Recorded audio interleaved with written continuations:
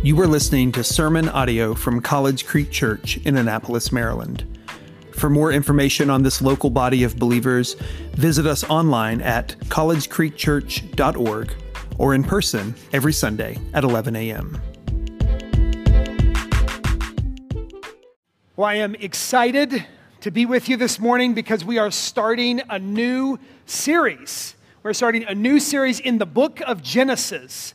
The book of Genesis is, of course, the first book in the Bible. In many ways, it sort of lays the framework for the way that we read the whole of Scripture, the rest of Scripture. So you'll see that we're calling this series An Eternal Family Tree. Because one of the things that you'll notice as we walk through the book of Genesis is that it is laying out for us the family tree, really the family tree from the very beginning. But in many ways, this family tree begins in eternity. It begins when God creates mankind. In fact, the very first genealogy that's recorded for us in Genesis, and there are several genealogies recorded for us in Genesis, but the very first genealogy that's recorded for us in Genesis begins not with Adam and Eve, where we might have thought it would start. It begins instead with God's creation. It starts with God creating. It's in chapter 5 of Genesis, verse 1. It says this: "This is the book of the generations of Adam." And then listen to this: "When God created man." That's the starting point. When God created man, He made him in the likeness of God. Male and female, He created them and blessed them, and He named them man when they were created. And then it says, when Adam had lived 130 years, he fathered a son in his own likeness, after his image, and he named him Seth. And so you can see that the pattern of the genealogy begins not with Adam and Eve having Seth in the image of Adam. It begins instead with God creating man in His image. And that's why we call ourselves the children of God. For indeed, we are the children of God. We are made in His image, created for a life without end. We're all members of this eternal family tree. And so as we walk through the book of Genesis, what we're going to see is this family tree is going to be laid out for us. It's going to begin by thinking about all of humanity.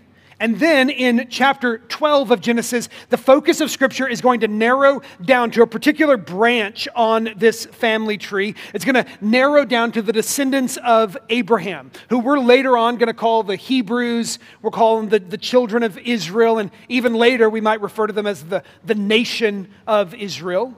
It's from those people, it's from that genealogical line that Jesus will come into the world, that Jesus will save the world, from that line. But as I said, we're going to see that transition in the text coming in chapter 12. So we've got a ways before we get there, but it's important for us to remember that even as we begin our study in the book of Genesis, because while the story of the book of Genesis begins long before the Israelites were formed as a people, it is a particularly Jewish book. We are reading a piece of Jewish literature here. And so we must read the book of Genesis all the way back from chapter 1, before the Jews existed. We must read it as a Jewish book.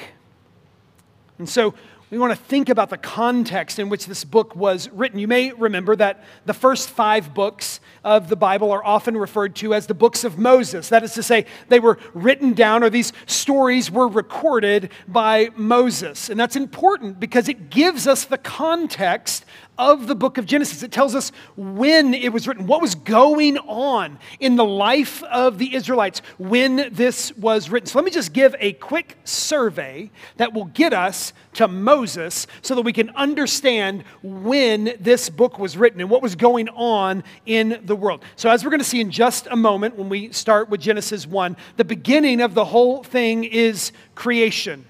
And more specifically, we even start a little bit before creation, if that's possible. We start with the existence of an eternal God.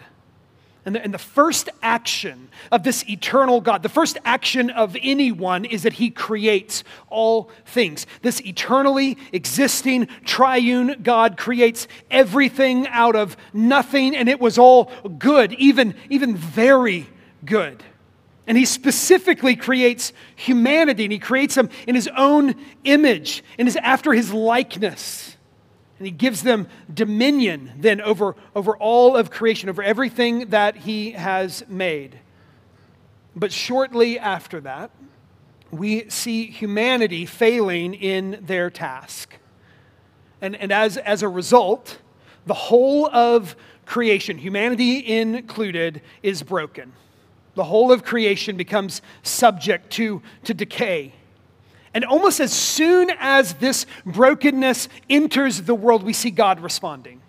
As soon as it happens, God responds, and he comes in grace, and he gives promises of a coming redemption that's going to come down the road. He doesn't tell us when, but he says it's certainly coming. He's going to do something about it. He's going to make the world all new again. But we also see this world and humanity just sort of spiraling out of control. As you read through Genesis, the whole thing is just falling apart. We see that first sin in chapter 3, but by the time we get to chapter 4, we've already degraded so far that we're murdering one another. As my grandfather used to say, what a wicked web we weave when at first we deceive. Well, when at first we sin against the God of the universe, apparently the web is even worse. And so God, seeing this world just falling apart, God is going to bring a flood. And we're skipping over, just to be clear, centuries of time here. We're just moving quick in a survey here. So God's going to send a flood, but here's the thing about the flood. The flood serves both as a picture of his judgment and of his grace. Because in the midst of this flood, he saves a people for himself. He preserves humanity in the midst of the flood. And then we come to chapter 12. And as I said, in chapter 12 of Genesis, we're going to focus in. Hundreds, thousands of years have passed, and yet now we're focusing in on this one guy, a guy named Abram.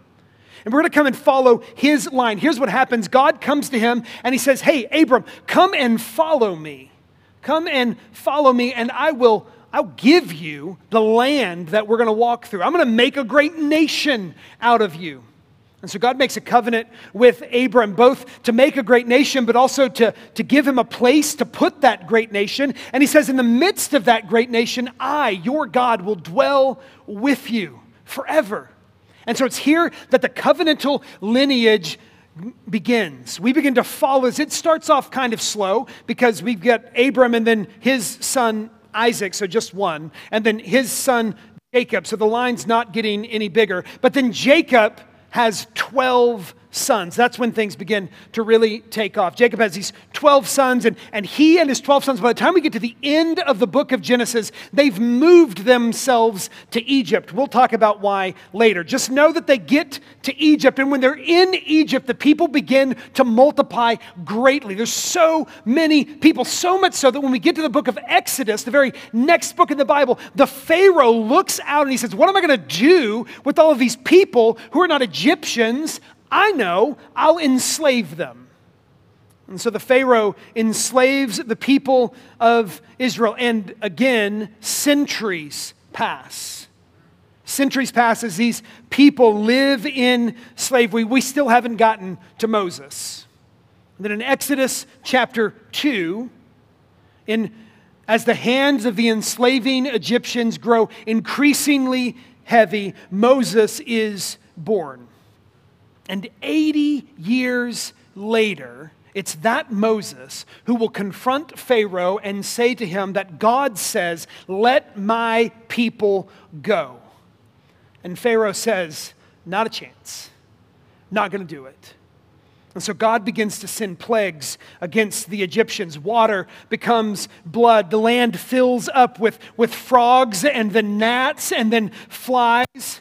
And then all of their animals begin to die, and then boils pop up all over their bodies. Their crops are ruined by hail and then by locusts. And the whole land goes dark. And then the firstborn child of all the families in Egypt dies.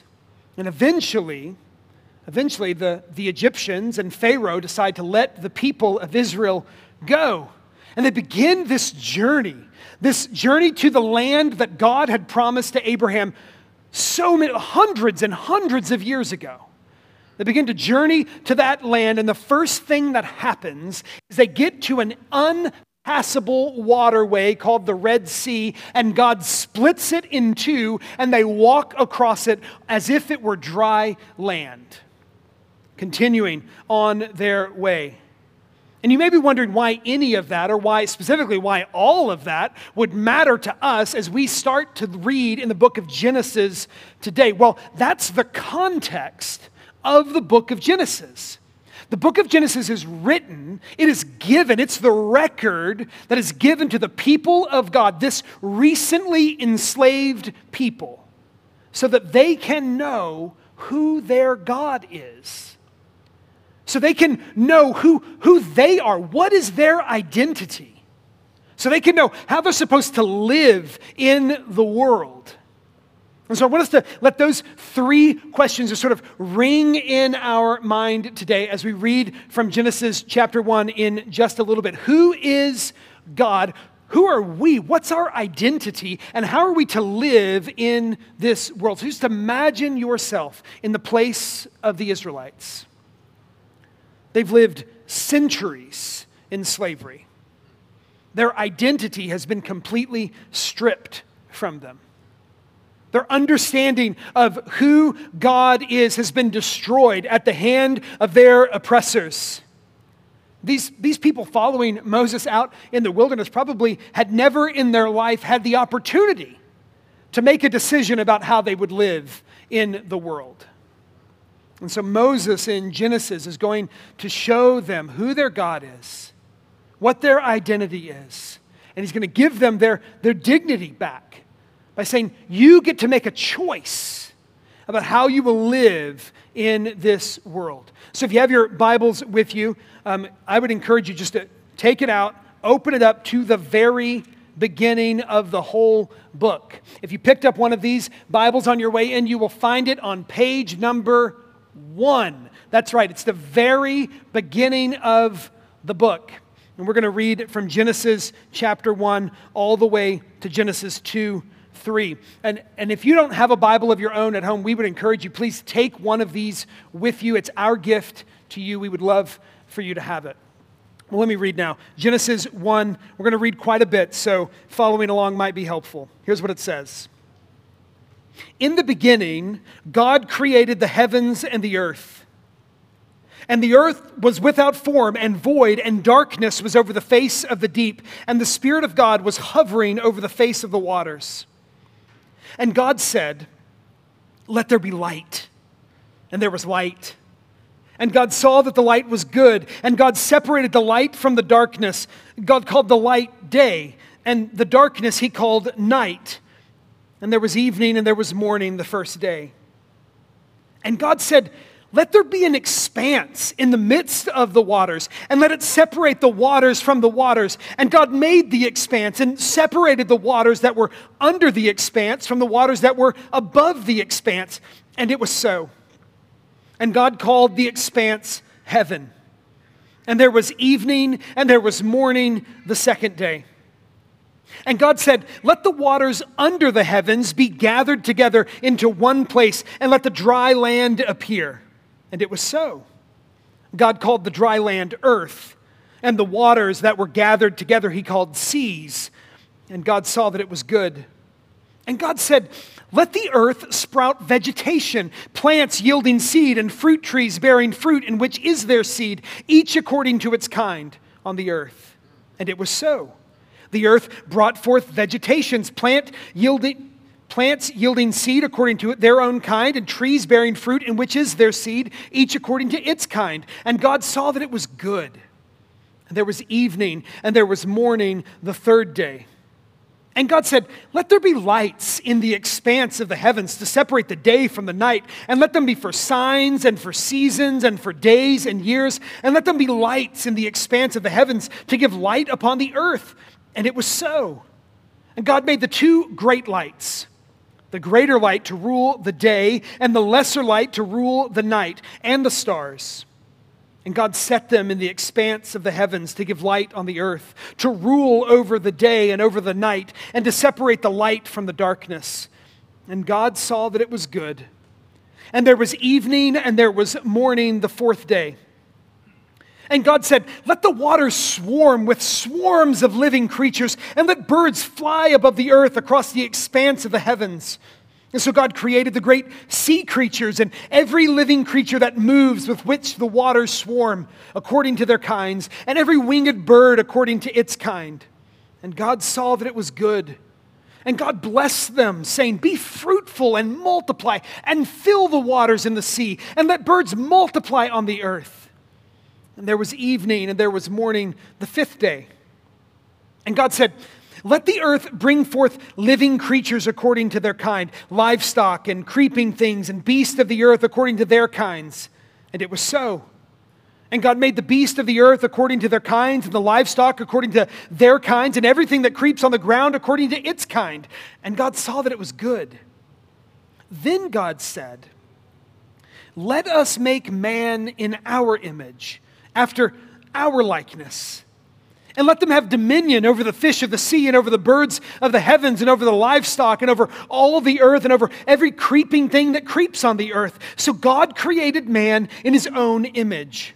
In the image of God, he created him. Male and female, he created them.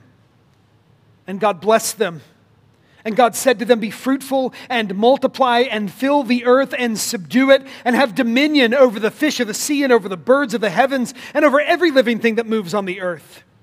And God said, behold, I've given you every plant yielding seed that is on the face of all the earth, and every tree with seed in its fruit. You shall have them for food. And every beast of the earth and every bird of the heavens and everything that creeps on the earth, everything that has the breath of life, I have given every green plant for food. And it was so. And God saw everything that he had made, and behold, it was very good. And there was evening, and there was morning, the sixth day.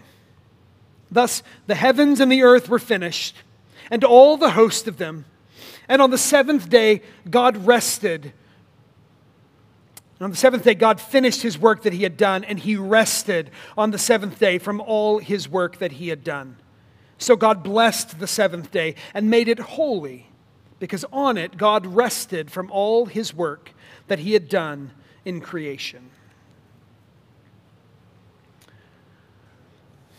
We can maybe sense how resonant a passage like that would be to the people of Israel, just led out of slavery in Egypt by the powerful hand of God. It would make sense to them in ways that are even beyond our own understanding. It would make sense to them that the God who caused darkness to cover the whole land was the same God who created light.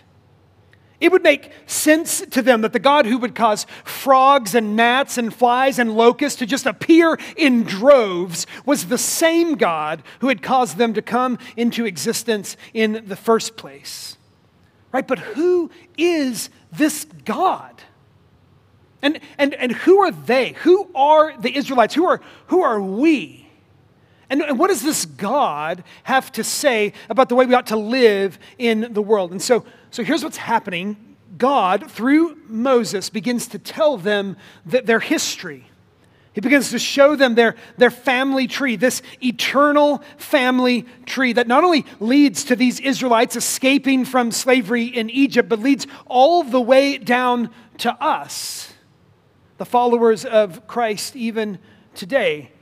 And so who does this passage tell us that God is? Who does it tell us we are? What does it say about the way we ought to live? Well, let's start where the passage starts. The question of who is God. That first verse, the first verse of the whole Bible is packed. It is packed with information about the nature of God. Here's what it says. It simply says, in the beginning, God created the heavens and the earth. That's all it says. And yet it tells you so much about God. It tells us that God, unlike everything else in all of creation, God is eternal. He has always been. He always exists. He exists outside of time and space. We exist, obviously, inside of time and space. God exists outside of time and space, but He interacts with and He enters into both, right? Truly, with His first act, the first act of creation is also the creation of time and the creation of space. The very beginning, God who has already existed, God who has always been in just timeless eternity past, He creates. And He creates the heavens and the earth. That is to say, He creates everything that is. Everything that is. The very first verse of Scripture, we're told that our God is eternal and He is infinite, and everything else is under Him and made by Him. But we're also told that this eternal, infinite God is relational. Now, He's relational in his very being, in the very nature of who He is. Now, I know what you're thinking. How do you see that in verse 1? It's not there in verse 1. If you've been going to church for a really long time, you're like, he's about to talk about verse 26. No, it's in verse 1, I promise you. It's there. But you have to know Hebrew to get it. So I'm going to let you in on a little bit of Hebrew here. Here's what it says, verse 1. In the beginning, God. But the word that we're translating God here is the word Elohim. And Elohim is a plural word. So here's what he's saying. In the beginning, Elohim, this plural God, it's the plural for the word Eloha. And this plural God, in the very beginning, He's going to create. Now that word for create is bara. Elohim bara. But bara is singular. So here's what He's telling you from the very beginning. This plural God, He's writing a sentence that doesn't even make sense. If you were in Microsoft Word, it would have that little green line under it. This is bad grammar. He is saying the plural God singularly created. The God of eternity is a relational God, somehow both plural and singular at the same time. Now, of course, you were right to say that if we look at verses 26 and 27, it becomes more clear. Let's also look there. If we move all the way down to verses 26 and 27, it says this about the creation of humanity. It says, then God says, let us make man in our image, after our likeness. And let them have dominion over the fish of the sea and over the birds of the heavens and over the livestock and over all the earth and over every creeping thing that creeps on the earth. So God created, Elohim bara. God created man in His own image. In the image of God, He created him, male and female, He created them. The God of Scripture is eternally relational in His very being. He is Trinity. Father, Son, and Holy Spirit, 3 in 1. And this eternal, infinite, relational God in community is going to create.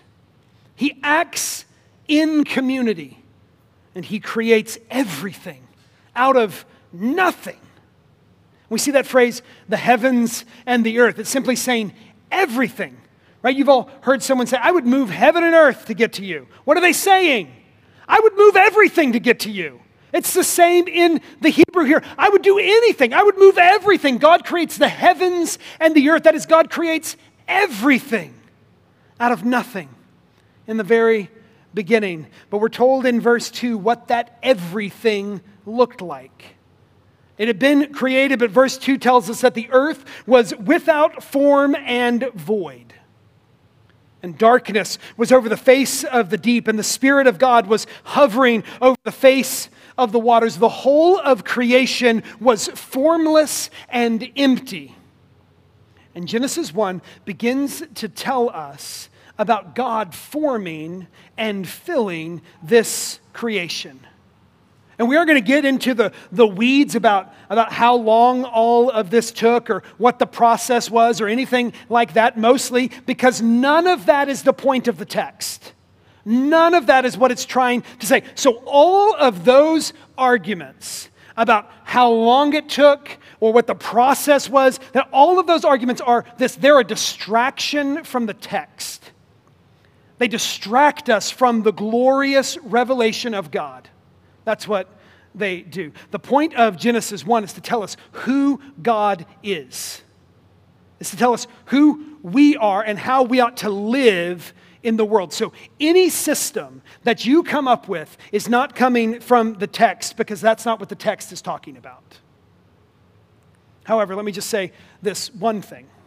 If you are trying to figure out something about the days of creation, here's the problem. Just remember that the earth already existed before you even got to the days that you were talking about.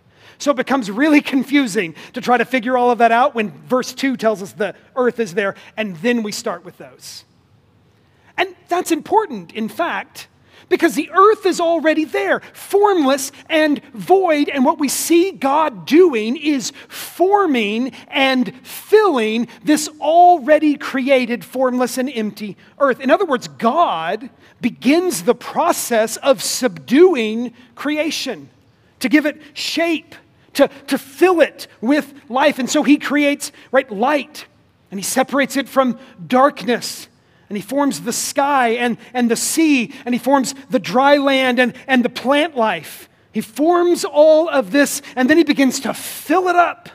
And so he fills up the day with the sun, and he fills up the night with the moon and the stars, and he fills the skies and the seas with birds and fish, and then he fills the land with all sorts of animals. And the thing that he repeatedly says, just over and over again in this work of forming and filling, is just how good it all is. It's just good. Everything he brings about is good. And then we're told in verse 31 that he kind of steps back and he looks at everything. Verse 31 says, God saw everything that he had made, and behold, it was very good. It was very good. The eternal, infinite, relational God in community creates out of nothing. And then he subdues that creation to bring out its goodness.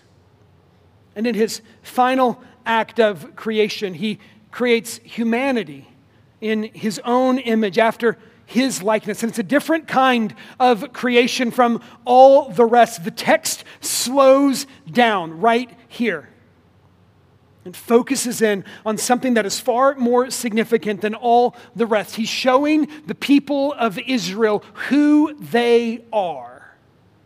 And he says, you are God's very image on earth. And so the image of God fills the earth. So seeing all that he has made and how very good it all is, we're told in Genesis 2 that God rests. Let me just read those verses from Genesis 2 again. It says, thus the heavens and the earth were finished, that is, they've been formed, and all the host of them, that is, they've been filled.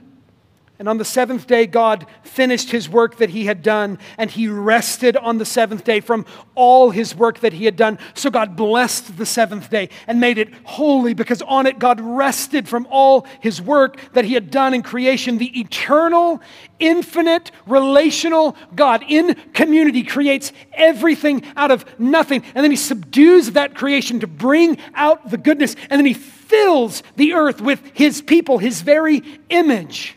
And then he enters into his holy rest. That's who God is. It's what God has done. And so the people of Israel can look at that. And they begin to know their God. They begin to worship their God. We can look at that and we can know God and we can worship God. But then the text answers this next question: who are we? What's our identity? And how are we supposed to live in this world? What's our calling? Right, perhaps most notably in this passage, we see that we are image bearers of God. We are called to represent, to reflect His character in and to the whole rest of creation. And so this relational God who subdues creation to bring out its goodness, who fills the earth with His people, who enters into His holy rest, we are to reflect and to represent that God to the rest of the earth. In fact, that's exactly what He blesses us to do, those very things. To subdue creation and bring out its goodness and to fill the earth with image bearers. It's exactly what He blesses us to do in verse 27. So here's what it says. Genesis 1:27, God created man in His own image. In the image of God He created him. Male and female He created them. And God blessed them. And God said to them, be fruitful and multiply and fill the earth and subdue it. And have dominion over the fish of the sea and over the birds of the heavens and over every living thing that moves on the earth. So as God's image bearers, we too are relational. From the very beginning, we were created out of relationship and into relationship. This unity in plurality is so abundantly evident in this verse, it can't even seem to make up its mind about whether to use plural or singular words to talk about us. We are in the image of God, relational, just like He is. And did you notice this? There's only one humanity. But if we were to read back through all of Genesis 1, what we would find is the plants and the fish and the birds and the animals were all created according to their kinds. There's a whole bunch of them, all sorts of them. But there's only one humanity.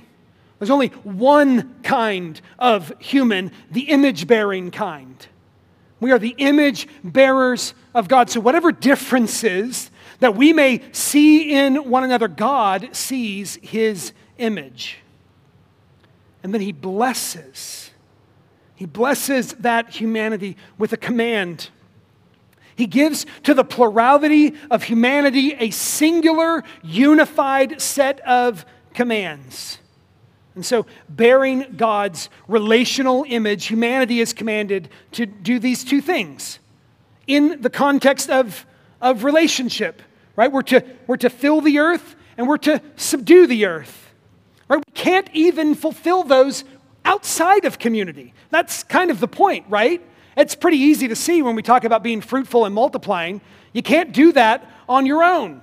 You need community in order to have more people.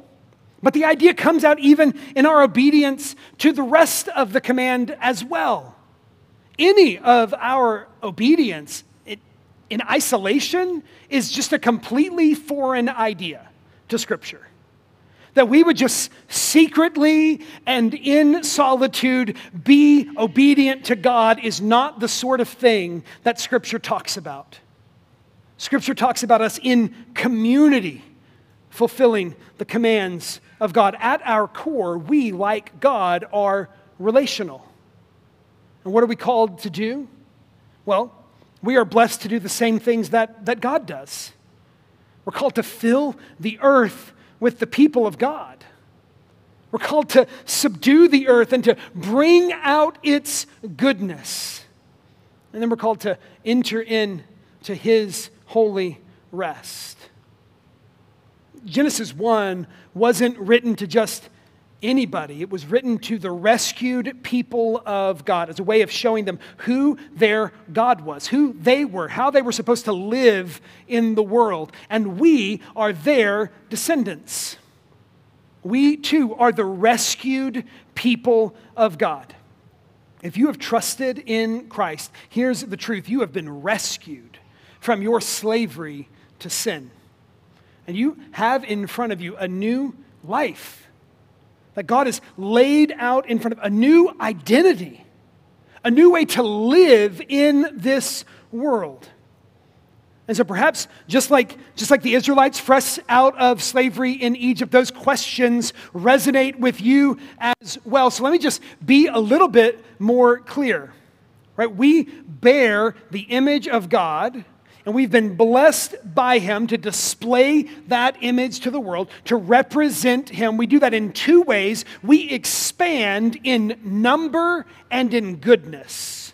We expand in number and in goodness. The call of God on the life of His people is to bring more people of God into the world. That's His call. Now, in the Old Testament, when we look at Genesis 1, for instance, or when we look a little bit later after Noah steps off the ark, or we look a little bit later even to Abraham, the way that we did that was we had babies. That's how we brought more people of God into the world. But that's not the way anymore. The way we bring more people of God into the world is we share the life-changing news that there is salvation to be found in Jesus. We invite others into the family of God through the proclamation of the gospel, that if they would repent and believe in Jesus, they would be saved. They too would have a new identity given to them. And that doesn't mean that we don't have babies. It just means that if you have a baby, you better declare the gospel to that baby. All the way up until they hear this life-changing news for themselves. They would repent and believe in Jesus.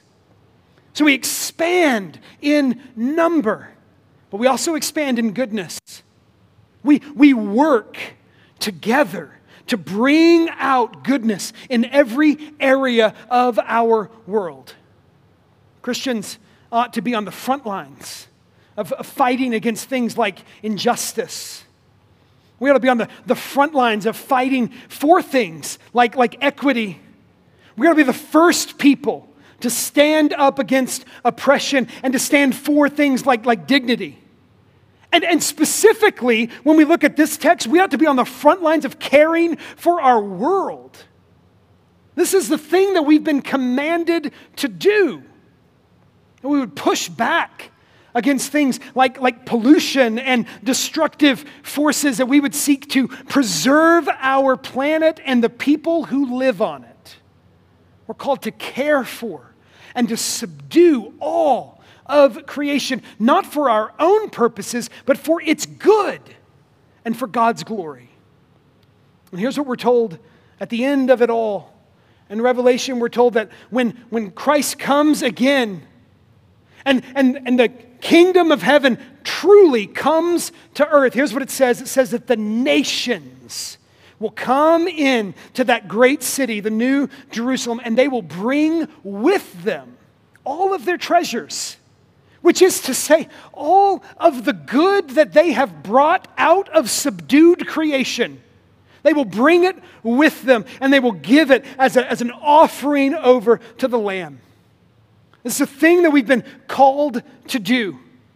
God's intent from the beginning was not that we would stay in the Garden of Eden. His intent is that we would work the ground, subdue creation, and bring goodness out of it. All sorts of goodness that we could give back over to the Lord. And we do that in partnership with one another. We do that in relationship with each other. That's why we think joining a church is really important. That's why we have a thing like church membership, so we can do that together. And that's also why we as a church partner with churches all over the city to do that. Because we think that it's important that we all do this work together. Because it is exhausting and it is overwhelming, and we can't do it on our own, so we do it in community. But it's still exhausting, and it's still overwhelming, and that's why at the end of the day, we have been invited into this sacred rest of God. It's why we take days like today to rest, a day set apart to say, this task is too big for me, and so I can just rest from it and let God take care of it for a day. It's on Him. We can rest, a declaration of our trust in God. And in all of those things, we wait for that day, that final day, when God fulfills his promise to make all things new. On that day, we will join him in a rest that will be eternal.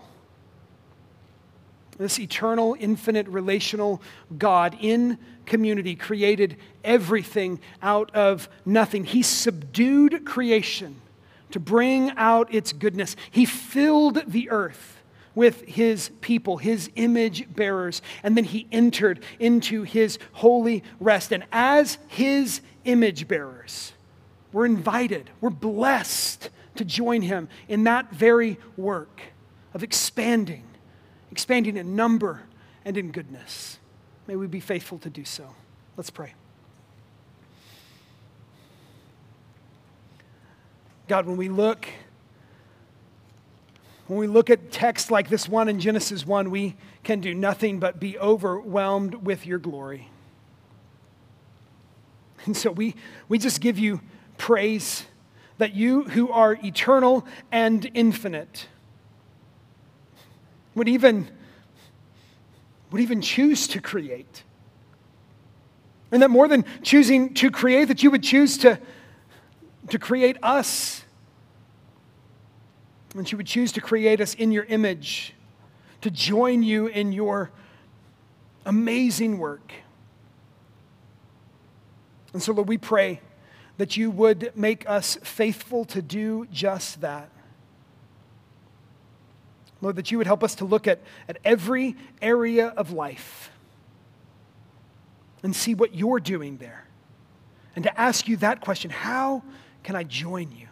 Lord, give us the courage, the boldness to join you in your work, no matter the area of life. We pray that as we do, Lord, that you would expand the number of your people and that you would expand your goodness in the world. In Christ's name, amen.